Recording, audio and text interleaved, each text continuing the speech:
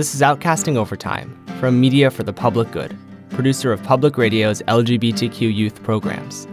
Hi, I'm Alex, an Outcasting youth participant. On this edition, Outcaster Andrew talks about the problems with over-sexualizing gay identity and treating it as inappropriate for children to be exposed to. On May 13, 2019, the animated PBS kids show Arthur released an episode in which a gay couple got married. The episode aired everywhere in the United States except Alabama, where Alabama Public Television refused to air it.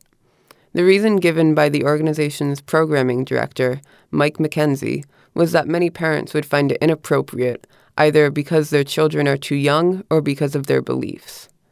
But why would children being too young be a reason not to broadcast the episode? Would children be too young to watch a straight wedding? Of course not, so it has nothing to do with the fact that it's a wedding. Rather, the part that these people have a problem with is that they see homosexuality as something inherently sexual, specifically in a way that heterosexuality isn't. This is obviously nonsense. There's nothing more inherently sexual about a gay relationship than a straight one. And it's also nonsense to have an episode of a TV show banned from an entire state. Gayness is relatively normalized in most parts of American society at this point, but not on television, to the point that Alabama Public Television won't air an episode of a beloved show that features a gay character. It all comes down to the ridiculous idea that children need to be protected from seeing LGBTQ existence because it's too adult or sexual or inappropriate for them. And this kind of thing keeps homosexuality from being normalized to children in the same way that heterosexuality is. Imagine the effect this has on gay children. It makes them feel that they can't talk about their sexuality, that it's something perverted or dirty to be ashamed of.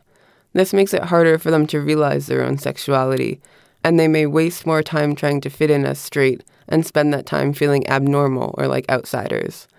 And being aware of the reality of LGBTQ existence is good for all children, not just gay children. For straight children, if they don't get proper education that different sexualities are normal, they will be more likely to be prejudiced, since prejudice often stems from fear or judgment of the unfamiliar. Children are not turned gay by seeing that gay people exist, although if they are gay, seeing gay people in relationships represented in the media may help them recognize and accept themselves. Also, a romantic gay relationship is no more inappropriate for children than a straight one. A gay relationship, like the one portrayed in the program Arthur, does not have overtly sexual connotations for anyone who hasn't already been indoctrinated by the false idea that gayness is sexual perversion. Kids won't perceive it as sexual. They'll just see it romantically, same as straight relationships. It's important for all children and all people to be exposed to accurate and normalizing media representations of the LGBTQ community, something we covered in an Outcasting episode, which is available at outcastingmedia.org. Societal perception is shaped by the media, and if the media are too scared to show a positive episode of a TV show in which two gay characters get married, then it will be far more difficult to move beyond harmful stereotypes of LGBTQ people. This commentary was written by Amelie and Andrew. Thanks for listening to Outcasting Overtime.